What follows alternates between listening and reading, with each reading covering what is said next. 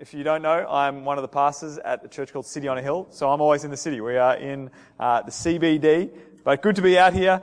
Good to know Shabu for a few years. Spent some time with him. Always blessed. I think, is everyone blessed by having Shabu around? Yes, we are. Appreciate you, brother. And so tonight, as Zach mentioned, we are going to be exploring the cross and work, how the cross shapes or impacts our work. And so like we should be doing every week as Christians, we're going to be reflecting on the implications of the cross. I know that, one of the jobs I didn't mention, my favourite jobs that I've had was kind of a summer job where it involved shop fitting or shop defitting in shopping centres, which meant a lot of destruction and demolition. And I think one of the things that when it comes to thinking about how the cross impacts something today, 2,000 years later, how it impacts our lives in this moment, firstly, we perhaps need to do some demolition, need to do some deconstruction of our own approach to work now, and then think about the cross, and in light of the cross, reflect on how we should change and how we should think and apply the cross to our work today. So we're going to be doing that this evening. Speaking of work, we're going to do a lot of work in the Scriptures. So if you've got your Bibles, I would love for you to have them open with me. We're going to try to go through or explore the whole gamut of Scripture tonight, particularly Genesis, the beginning, opening of Genesis, opening of the Scriptures. Also some from the book of Luke to look at the work of Christ, and then also some from the book of 1 Corinthians to see its implications for today. Before we dive in, I'd love for you to bow your heads and pray with me. Lord God, we thank you so much for the chance to open your word. Lord, let us not take that for granted tonight. And Lord, we know that when we open your word, we need your Holy Spirit to come and illuminate it to us. And so I pray that you would come and do that now. Soften our hearts, humble us to sit under your word. And may you come and do what only you can do in us. Turn our hearts to see you as bold, as beautiful, as precious as you truly are.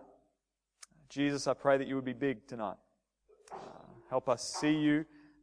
Help us see the implications of what you have done in the world for us. And may you change us as you will. We pray this in the mighty name of Jesus. Amen. We'll start with a story. Growing up, I absolutely loved mysteries. I loved reading mystery novels. I loved, with my mum, watching murder mysteries. I love the genre of mystery, and there are many mysteries in the world, aren't there? Some of them serious. Who shot JFK? It's a mystery. What happened to former Prime Minister Harold Holt, who went swimming one day and never returned? It's a mystery. Some of them are less serious. Do the Europeans really know how the rest of the world feels about the Eurovision Song Contest? Total mystery. For me, a mystery to me is how did the restaurant chain Pie Face ever get so popular? They're on every corner in the city. It's crazy. Another mystery, I think, particularly as it relates to work, is why do office printers never seem to work?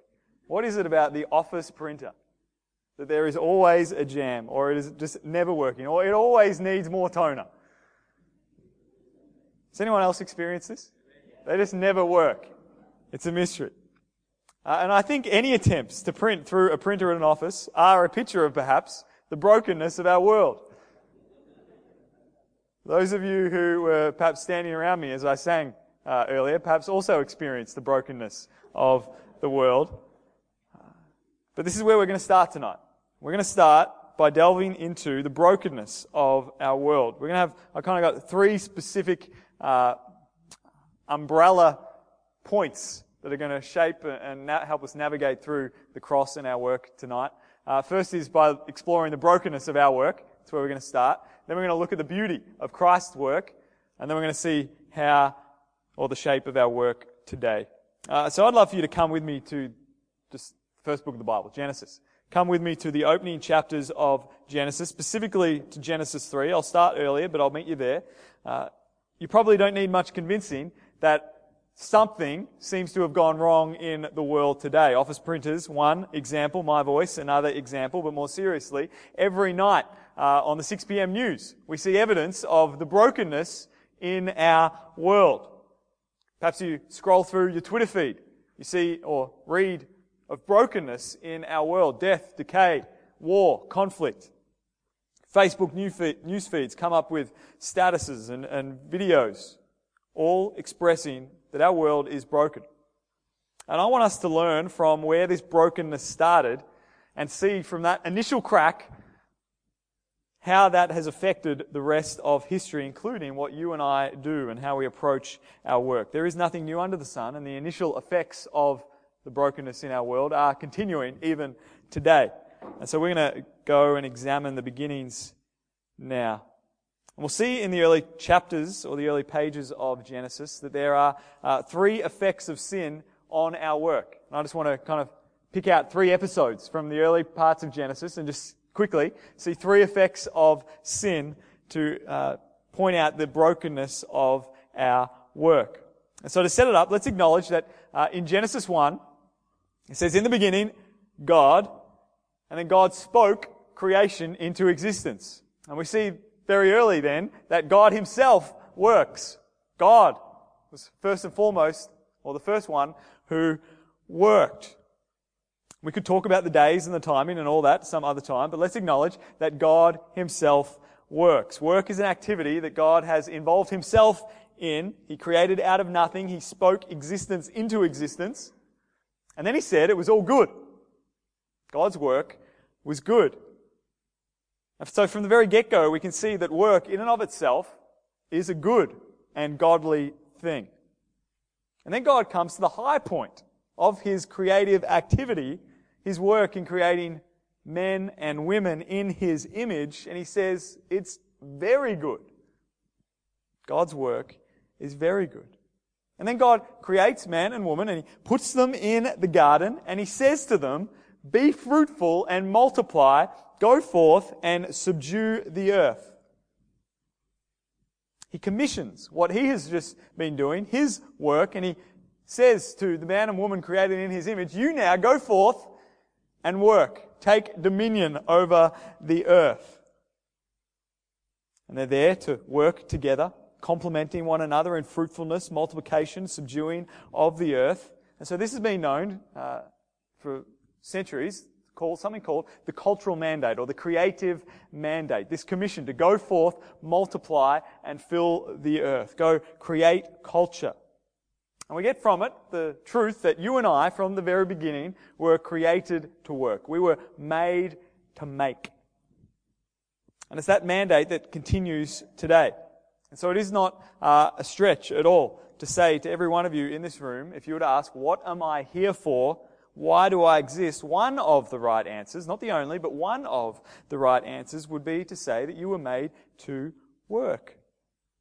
You were made to create. You were made to make. And whether that's working on building houses, whether that's working on building a family, whether that's working on building an online business, whether that's working to maintain other people's property, whether that's working to destroy other people's property, whether that's working on an iPhone app, whether that's working on a song, whether that's in any capacity, paid or unpaid, employed or unemployed, you are doing one of the core things when you do it that you were made to do. And then we come to Genesis chapter 3 and we see that creative mandate is damaged, but not at all destroyed. Because in Genesis 3, we probably know the story, the woman is hanging out, Adam is who knows where, and she gets tempted. It says this, now the serpent was more crafty than any other beast of the field that the Lord God had made. He said to the woman, did God actually say, you shall not eat of any tree in the garden? And the woman said to the serpent, you may eat of the fruit of the tree in the garden. But God said, you shall not eat of the fruit of the tree that is in the midst of the garden, neither shall you touch it, lest you die. But the serpent said to the woman, you will not surely die, for God knows that when you eat of it, your eyes will be opened, and you will be like God, knowing good and evil. And so when the woman saw that the tree was good for food, and that it was a delight to the eyes, and that the tree was to be desired to make one wise, she took of its fruit and ate. And she also gave some to her husband, who was with her. Here he is, he shows up now. And he ate. Then the eyes of both were opened, and they knew that they were naked, and they sewed fig leaves together and made themselves loincloths. And so the woman is convinced by the serpent, Adam as well, that God is actually a killjoy. and that He is out to box them in, not letting them express themselves, but rather limiting, boxing them in from experiencing some sort of fullness of joy that they might experience elsewhere. And so they take and they eat and they rebel and they disobey God and instead do their own thing. And as soon as they do it, did you hear it? As soon as they do it, they see themselves as naked and suddenly now they're ashamed. And then in verse 7 that I read, the very first creative work that Adam and Eve actually do that's recorded is they're actually knitting together their own underwear. They're making their own Bonds underwear. But these are very uncomfy undies. They're trying to hide themselves from God. And so see now what the damage did. From that first creative mandate, go forth, be fruitful and multiply, go and fill the earth. And then they sin and rebel, and now they're just kind of trying to hide themselves from God by clothing themselves from what was. Go dream big. Go create culture. Go create cities. Get out there. Go do it. They're now selfish. They're now self-protective. They're now ashamed. And they're now working not for God, but against God to hide themselves from Him. So the first way sin affected our work was that sin curves us in on ourselves. Sin curves us in on ourselves. We become our first thought in all things that we do. In our work, we start using our work as an idol, not to serve God's purposes, but rather to hide ourselves from Him in idolatry. And I can see my heart being curved in on itself all the time. I'll tell you just one example. Whenever I get in my car, suddenly my heart curves in on itself. If there is a car in front of me, that car is in my way. That car is going far too slow. That car needs to move over to the left lane because this right lane is for those people who are going a bit faster than the speed limit. But if the car is behind me, it's not that I forget about the car if the car's behind me, because if the car behind me is too close to me, then it's the enemy as well. Or if the car behind me has followed me for a couple of turns or made a few turns similar to mine, I start thinking, is this guy out to get me? Is this guy following me? And then if there's a car beside me, I'm kind of, if they're staying too similar to my speed limit, I'm like, does this guy want to drag? Is he out to compete against me? And I haven't actually considered at all that their life is completely apart from mine and I have not registered on their radar. No, I'm thinking that their whole life is bent around making mine uncomfortable. Because my heart has curved in on itself. Martin Luther said this: our nature, by the corruption of the first sin, so deeply curved in on itself that it not only bends the best gifts of God towards itself and enjoys them, or rather even uses God Himself in order to attain these gifts, but it also fails to realize that it so wickedly, curvedly, and viciously seeks all things, even God, for its own sake. In other words, from that very first fracturing of creation, we are by nature in choice wired not to use our work ethic and the creative mandate to serve God, but to use all things, including God Himself and including our work, to serve our own ends. Yep, it is. Work is given pride of place in our lives. Work becomes our identity. Our achievements or lack of define us. And we live our lives measuring ourselves by our resume. What should be about expressing who God is, first and foremost, becomes about expressing who we are. And so like our first parents, Adam and Eve, we now run from God to work and try to use it to hide ourselves from Him. Sin curves us in on ourselves. And then if we were to continue in Genesis, to the next episode in Genesis, we'd only have to turn a chapter later to Genesis chapter 4. And in Genesis chapter 4, we would read about the familiar story of Cain and Abel, the two brothers. They are the sons of Adam and Eve, and they bring a sacrifice to God. Cain brings his half-heartedly and doesn't show honouring faith to God. Abel does show honouring faith to God. Abel's is accepted, Cain's is rejected. Instead of working together to try to go forth and subdue the earth, Instead, Cain lashes out and in jealousy and envy kills his brother Abel. And so we see from this episode that sin also destroys relationships.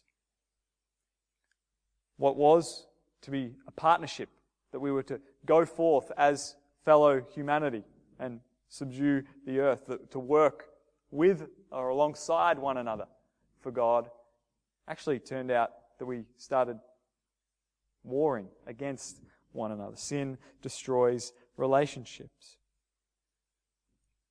While we're curved in on ourselves and we think of ourselves first, when that thinking doesn't go well for us, we start lashing out at the people around us. Again, I'm sure you probably feel this just as strongly as I, that when we use work to define us, we have to make sure that we're getting ahead of other people. That whatever you do for work, I'm sure here we probably all feel the same emotions. Other people get opportunities you wanted. Other people get praise you thought you deserve. Other people's work is lauded more than yours. Other people's tweets get retweeted more than yours. Other people's Facebook photos attract more likes and comments than yours. Other people's songs that they've written get more traction than yours. Someone else gets the promotion. Other people's reports get less red pen and edits than yours. And instead of working together to create culture and multiplying and subduing, we're left creating jealousy and envy and anger and bitterness and pride. Whereas God creates partners like He did for Adam, and teams and relationships and communities, sin decreates or separates and destroys those partnerships, and we end up working not with one another but against one another. And because sin curves us in on ourselves, we don't actually even notice it. But instead we start thinking, woe is me, what about me? Who is looking out for me? What about what I created? What about my work? And it's actually so common that psychologists, secular psychologists, have come up with a term to label this. It's called fundamental attribution error, which means that if something bad happens to me, or if I do something bad, I will always blame it on the circumstances. The traffic was so bad. I'm under a lot of pressure. The bus made me late. But if something bad happens to someone else, or if they contribute to a failure, there must be something in their character that caused that to happen. They must be the type of evil person that could let that happen. We do this in the workplace. Someone else gets more plaudits than me. They are totally prideful and they are just hungry for their own glory, I think. Someone else gets more likes than me. Their work is totally superficial. Someone else got the promotion. They must be sleeping with the editor. Surely there is something going wrong in them to cause them to be succeeding above me. Sin curves us in, and sin ruins relationships that were meant to foster work. And then finally, if we were to continue in Genesis to our third episode in the early parts of the Bible, we'd come to Genesis chapter 11, and we'd come to the city of Babel. And here we have a city. The people are all of one language, and instead of diversity, instead of kind of that beauty in diversity that God intended, there is sameness. Everyone is speaking the same language. Instead of fanning out, go forth and multiply, they're all congregating together in one city. And they say to one another they're going to build a tower to make a name for themselves, lest they be scattered out throughout the earth. And so we see here that sin gathers glory. And this is at the heart of the problem of being curved in on ourselves as it relates to work. We work for our own glory. We work for our own praise. We're not living out why we were created, which was to express who God is. We're living out of a curved creativity to express ourselves and gather glory for ourselves. And to be honest, I find this so deep within me that it's hard to separate the hunger that I have for my own glory from anything that I do. Maybe you feel the same way. And the reason that I kind of pursued going into Christian ministry is, to be sure, because I want to see God glorified. I want to know Jesus and make Jesus known. I want to see people far from Him, outside of the church, outside of relationship with Him, brought into life-giving, eternal relationship with Him. But it didn't take me long as a Christian to know that if I was publicly passionate about that, I would start to look good. People would start to encourage me about it. People would be impressed. That the more I feigned a desire for God, the more I could get glory for myself.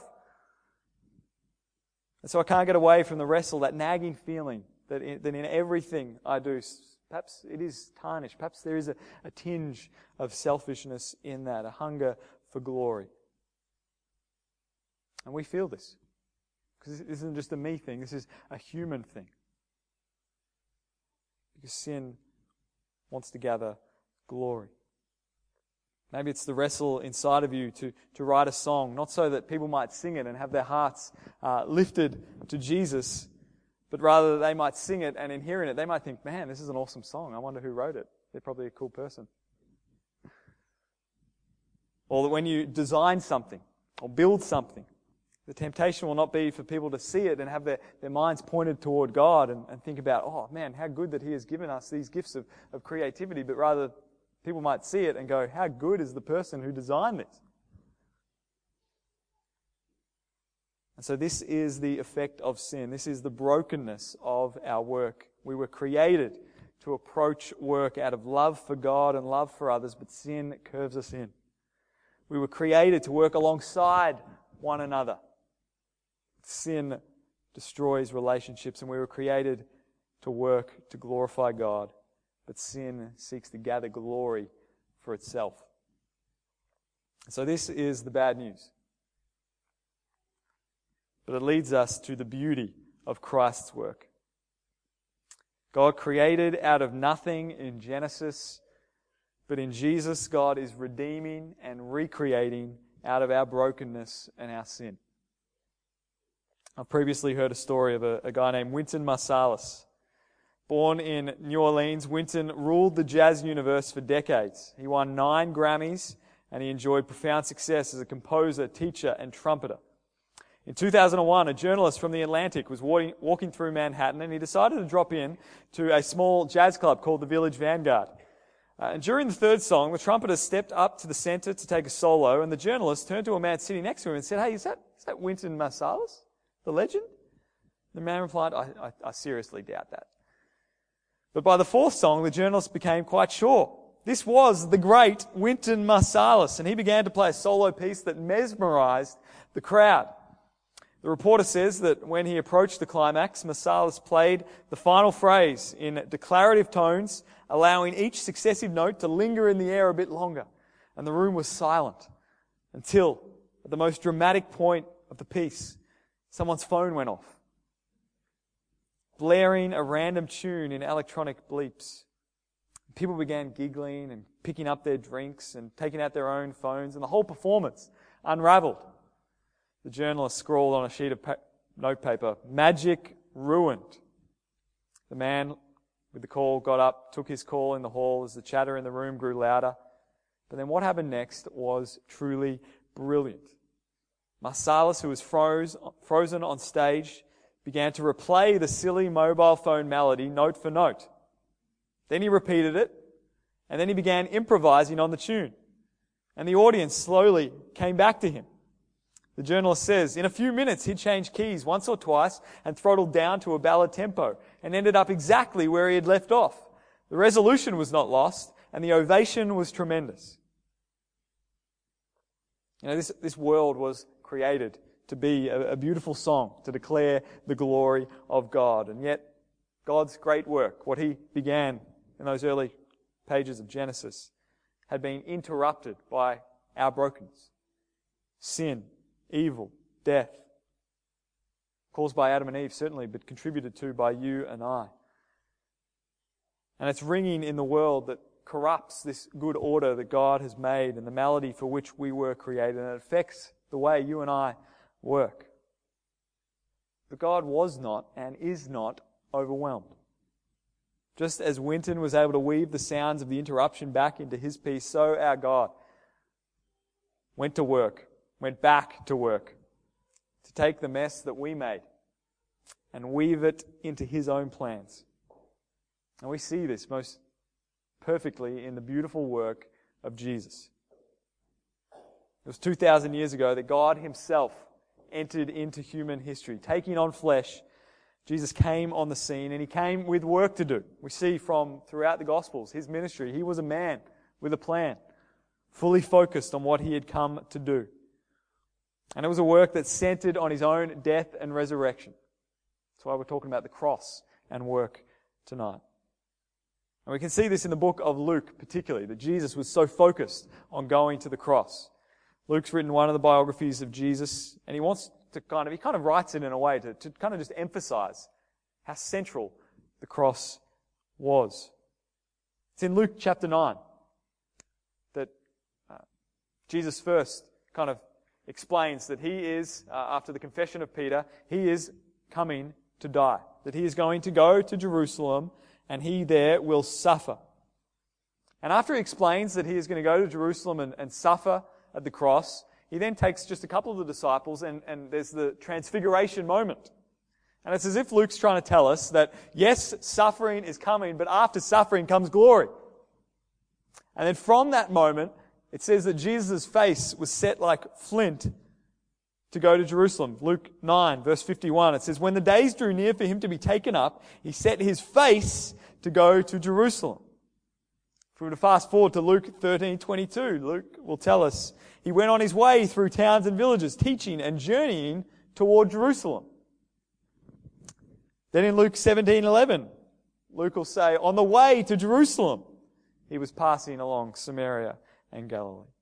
Then in Luke 18:31, again he'll say, and taking the 12, he said to them, see, we are going up to Jerusalem, and everything that is written about the Son of Man by the prophets will be accomplished.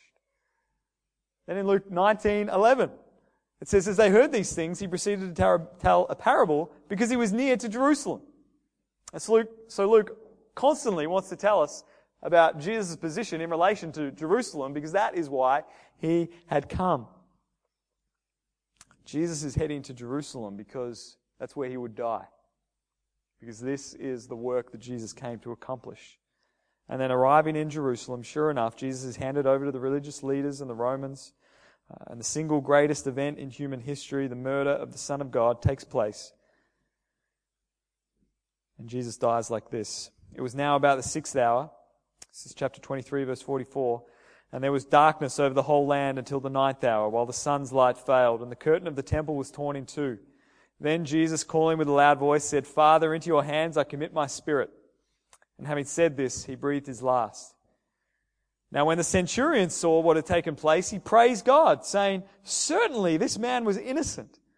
And all the crowds that had assembled for this spectacle, when they saw what had taken place, returned home, beating their breasts.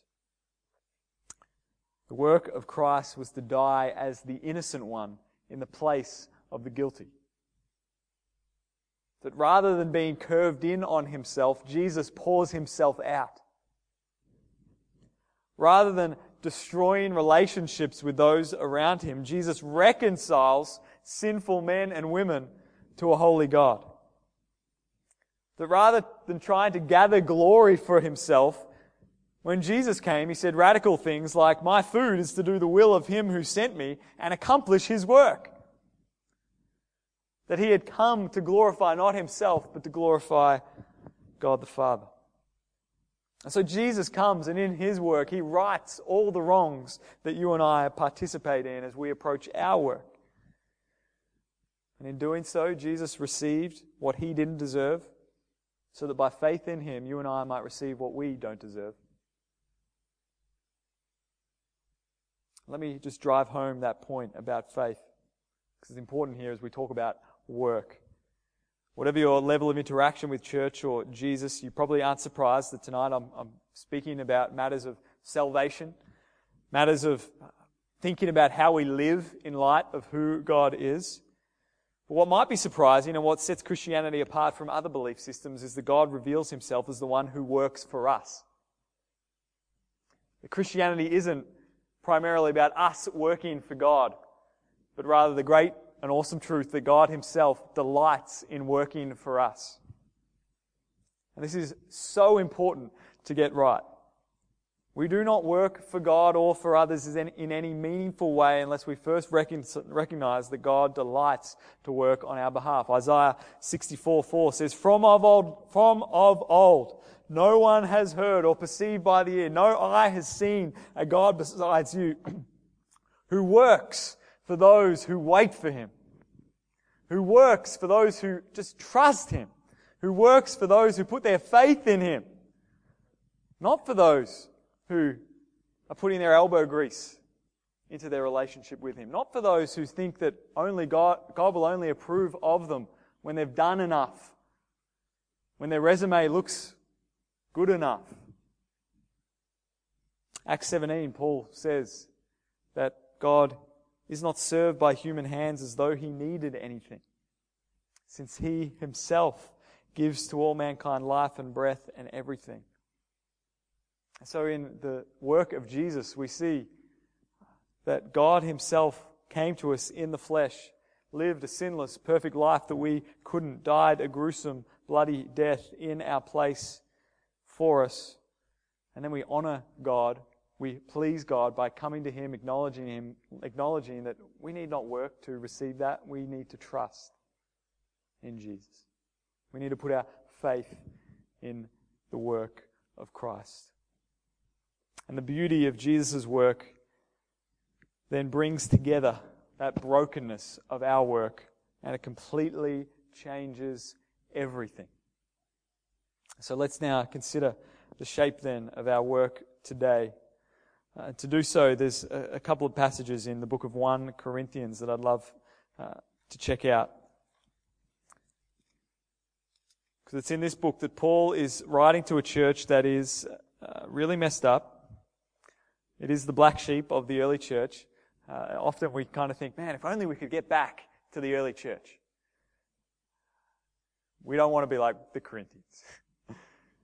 We do not want to get back to the Corinthians. Not everything was friendly. They weren't sharing with everyone. And so we come into this book and Paul's kind of trying to show them the implications of what Jesus has done and how that should affect their approach to everything, how that should affect their approach to how they see Christian leaders, to marriage and relationships, to taking one another to court. The gospel speaks into these things, and it speaks in even also to our work. In the middle of writing to them, he says this incredible thing in chapter 6, verse 9. He says, "Do you not know that the unrighteous will not inherit the kingdom of God? Do not be deceived, neither the sexually immoral, nor idolaters, nor adulterers, nor men who practice homosexuality, nor thieves, nor the greedy, nor drunkards, nor revilers, nor swindlers will inherit the kingdom of God." And then he says something amazing. "And such were some of you. And such were some of you. But you were washed, you were sanctified, you were justified in the name of the Lord Jesus Christ and by the Spirit of our God." So the cross, the effects of the cross of Jesus impact now the eternity of these people. That even in the midst of their brokenness, even in the midst of their selfishness, even in the midst of their glory hungering, they are now justified by God. In other words, by trusting in Jesus, these Corinthians, in spite of what they've done in the past, in spite of even what they'll do in the future, God now sees them that it is just as if I'd lived the life of Jesus. But by faith in Him, I'm declared not guilty. I'm free from the punishment of sin. And that freedom includes being set free from my curved-in heart. And so we see the first effect. Again, I've got three effects of the cross on our work. Number one, the cross shapes our identity. If you're in Jesus, you no longer have to idolize work. You no longer have to use work for your own ends. You no longer have to define yourself by your position description or your resume. I no longer have to be a workaholic to try to hide myself from the brokenness in my life and the consequences of my sin. What Jesus has done for me defines me. And then Paul goes on in 1 Corinthians and he starts instructing them specifically on how this new identity should shape their lives and particularly their work in the next chapter, chapter 7, verse 20. He's telling them about, because the question kind of is, well, how should my life practically change in light of becoming a Christian? Paul says this, each one should remain in the condition in which he was called. Were you a bondservant when called? Do not be concerned about it. But if you can gain your freedom, avail yourself to the opportunity. For he who was called in the Lord as a bondservant is a freedman in the Lord. Likewise, he who was free when called is a bondservant of Christ. You were bought with a price. Do not become bondservants of men. So, brothers, in whatever condition each was called, here let him remain with God. So there's a blessed separation between who you are and what you do. Because who you are is now tied to what Jesus has done, not what you yourself have done. As Christians, we are not what we do. We are what Christ has done for us.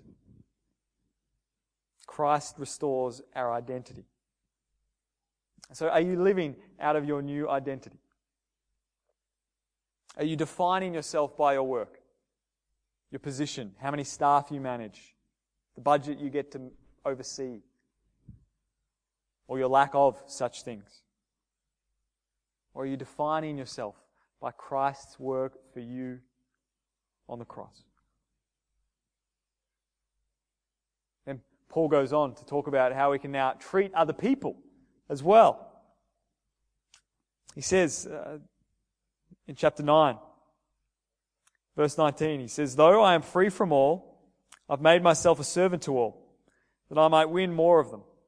To the Jews I became as a Jew in order to win Jews. Then later, to the weak I became weak, that I might win the weak. I've become all things to all people, that by all means I might save some. I do it for the sake of the gospel, that I may share with them in its blessings. And so we see, reversing the brokenness of our work, now the cross frees us to work for the good of others. Paul's not seen his work, his kind of missionary endeavors, the stuff that he is putting his time to, as his chance to get ahead. As his chance to squash other people, to step on other people up the ladder of success. Instead, Paul pours himself out for the good of others. So who is the annoying colleague at work who you could, right now, in light of the cross, pour yourself out for? Whose good could you seek instead of their harm? How can you approach your work as a means of serving others rather than causing separation from others? This is how we now approach work in light of the cross. Finally, third and finally, probably no surprise, but the cross frees us to not try to gather glory for ourselves, but rather frees us to work for the glory of God. At the end of this long section in 1 Corinthians, Paul says those famous words at the end of chapter 10. He says, so whether you eat or drink or whatever you do, do all to the glory of God. Give no offense to Jews or to Greeks or to the church of God, just as I try to please everyone in everything I do, not seeking my own advantage, but that of many, that they may be saved. The cross has implications on whatever you do. And so there is a freedom here for Christians. We don't need to come to God all anxious and nervous as if we're going to miss the will of God if we take this job and not that job. Whatever you do. But the instruction is that whatever you do it now for the glory of God. No longer do you need to strive to try to build your own kingdom. No longer do you need to try to gather glory for yourself. The cross assures you that you will enter into glory one day. And until then, you can pour yourself out for the good of others and the glory of God. So are you a plumber? Work to the glory of God. Are you a homemaker? Work to the glory of God. Are you an accountant? Work to the glory of God. Are you a gardener? Work to the glory of God. Are you unemployed? Work to the glory of God. Whether you get paid to work, whether you don't. Whatever you do, do all to the glory of God. And as you do it, remember the cross. Because of the cross, we have a new identity. Because of the cross, we can work for the good of others. Because of the cross, we can work for the glory of God. Let's pray.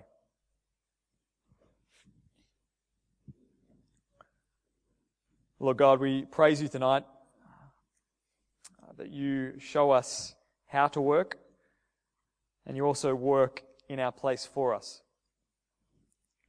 We praise you, Lord, that you did not create and then step back from your creation and let us work it out for ourselves, but rather you created, we rebelled, and yet you stepped in, taking on flesh, coming even in the likeness of men, and then living a life of sinless perfection in our place for us, dying a death on the cross in our place for us, and then rising to new life that we might, by faith in you, come to be in you, united with you, so that we can one day see you and enjoy you forever. Lord, we praise you for what the cross has done.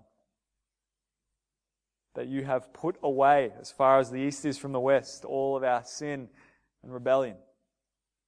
And you have put on your own righteousness by faith in you. Lord, I pray that we would live out of that new identity that we have in you. That the way that we approach work, the way that we approach arriving at 9 a.m. tomorrow morning, the way that we approach smoko or lunch breaks, or the way that we approach meetings, the way that we manage, the way that we submit, Lord, would it all be shaped around gratitude of what you have done, out of a new identity that separates us from needing to define ourselves by our work. And rather, would you use us and use the spheres that you have put us in to glorify your own name?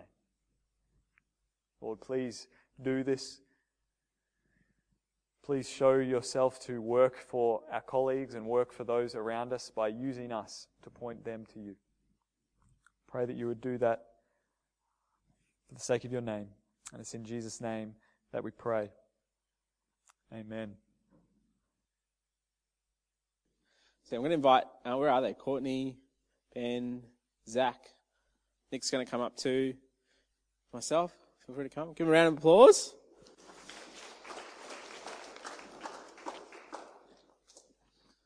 So if you guys want to share those microphones, that'd be awesome. And I'll try to not fall off the stage on this chair.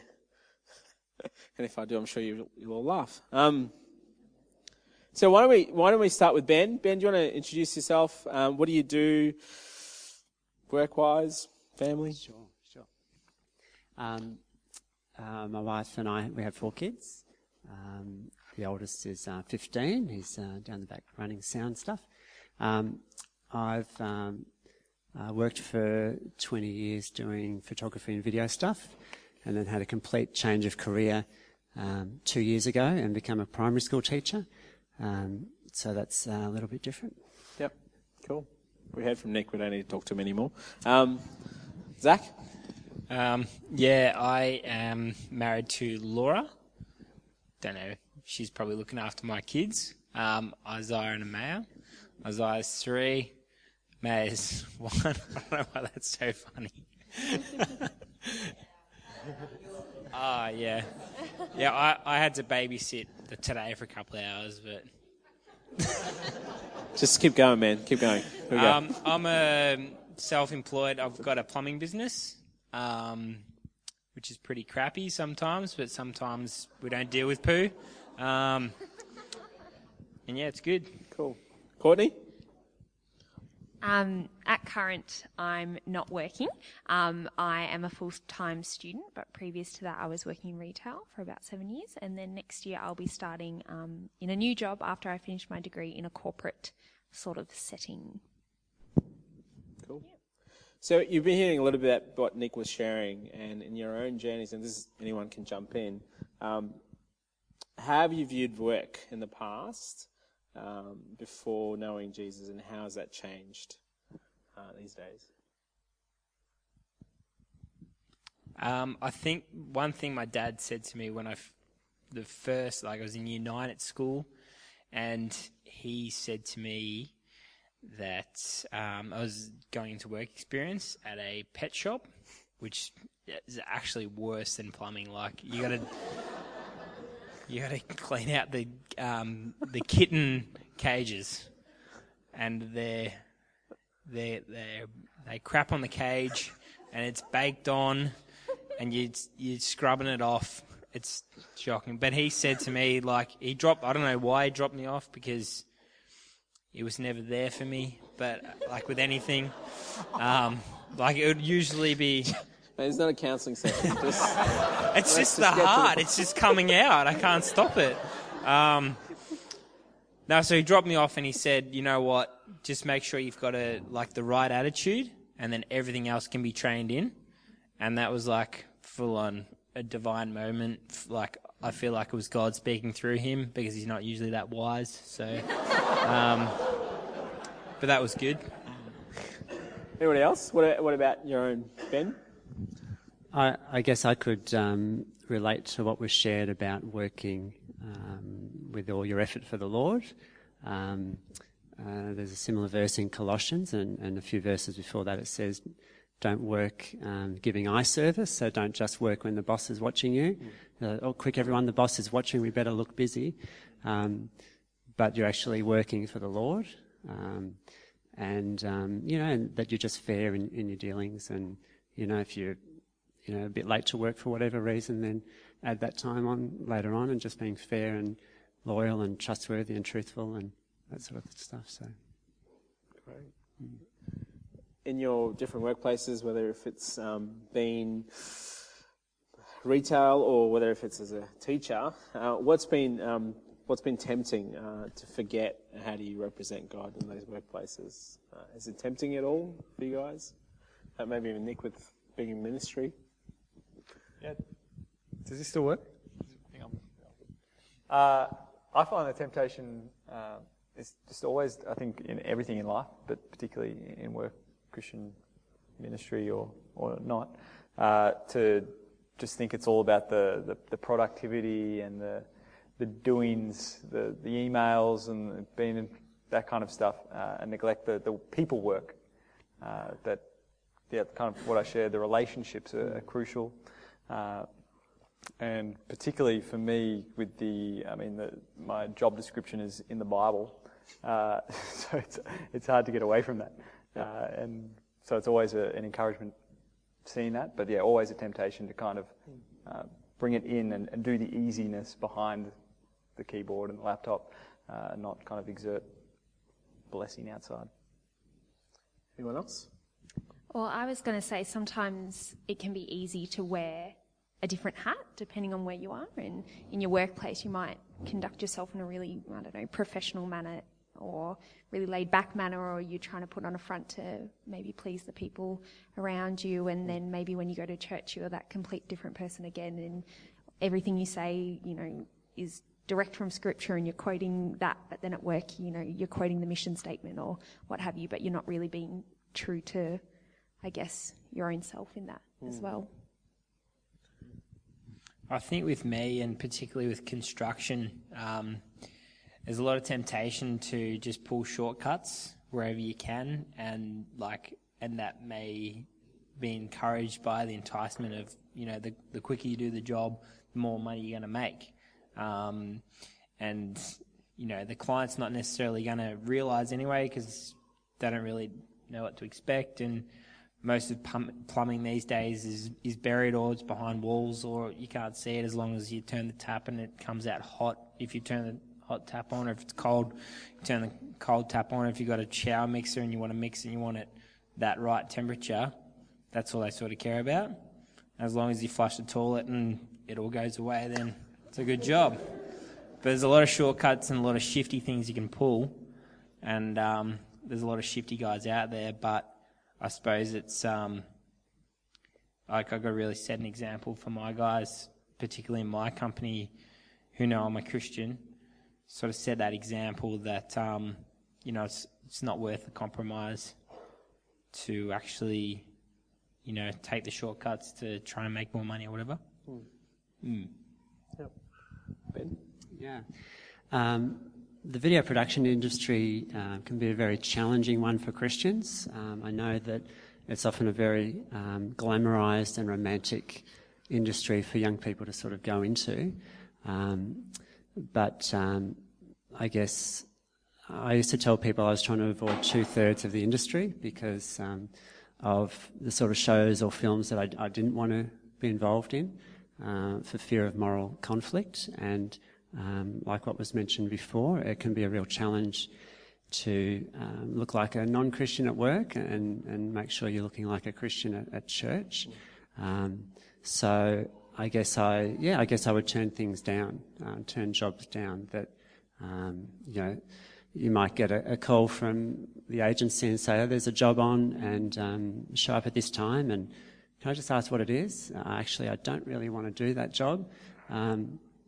So you'd actually turn down work and you'd cheese off camera guys and you wouldn't hear from them again. So I guess you had to sort of make that decision.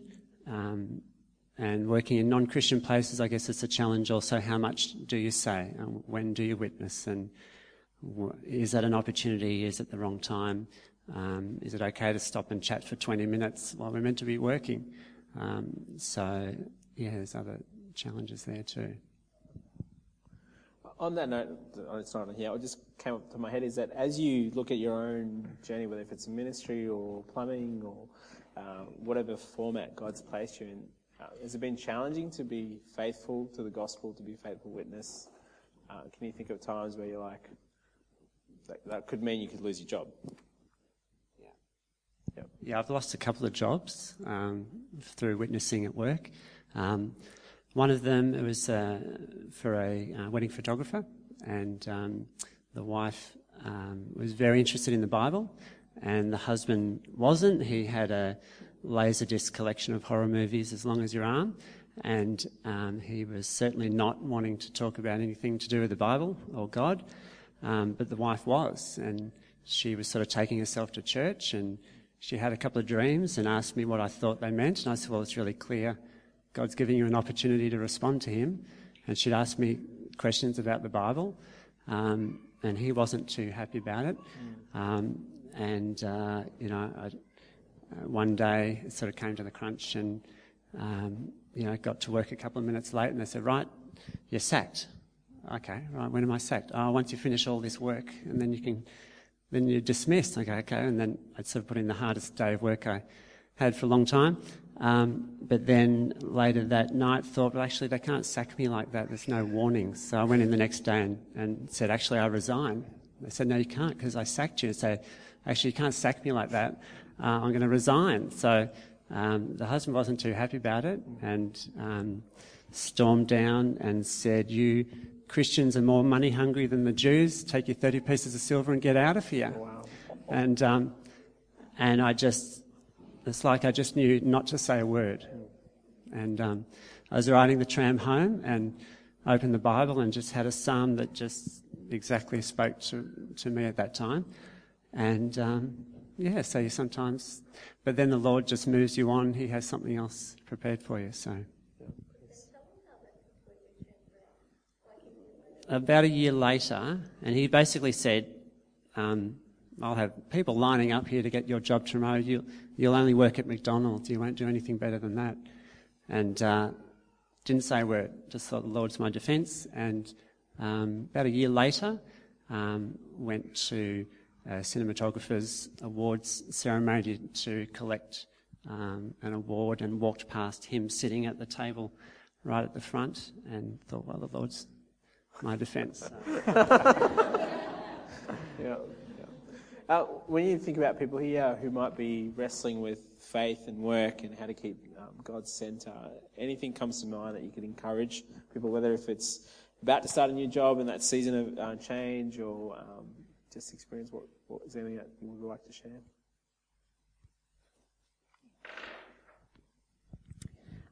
Well, for me, I feel incredibly just blessed in life in general, particularly at the moment.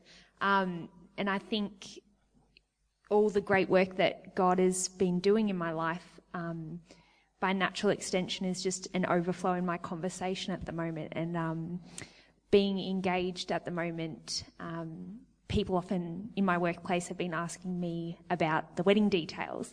But Nathan and I are having a really, really small wedding. So rather than, I guess, centerpieces, the centerpiece of sort of our wedding is very much the verse that Shabu will be speaking on, and things like our vows. So I've been given such a great opportunity in my engagement period to, when weddings come up with customers, because I was working retail, or the people in my workplace, I was really able to talk about some of those really cool things and then sort of describe what a Christian marriage is and talk about Christianity aside from the media headlines and the snippets, and same sort of in a university setting as well, because it quickly comes up that I'm engaged, because not many people at uni are. So I get that opportunity to talk about it, and even in my interview for the job that I have next year as well. So I think if you sort of put God at the centre of your life, it's going to be a natural conversation that you have with the people in your workplace anyhow, and it will be genuine and natural for you.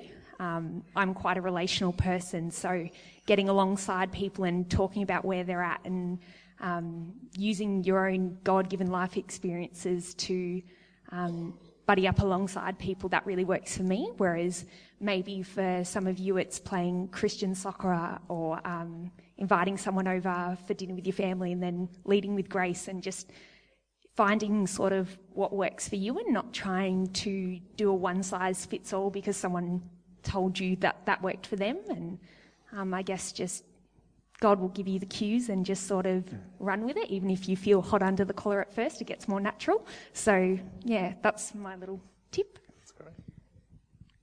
I suppose I've just got an encouragement for people who do own their own business, if there's anyone here who does.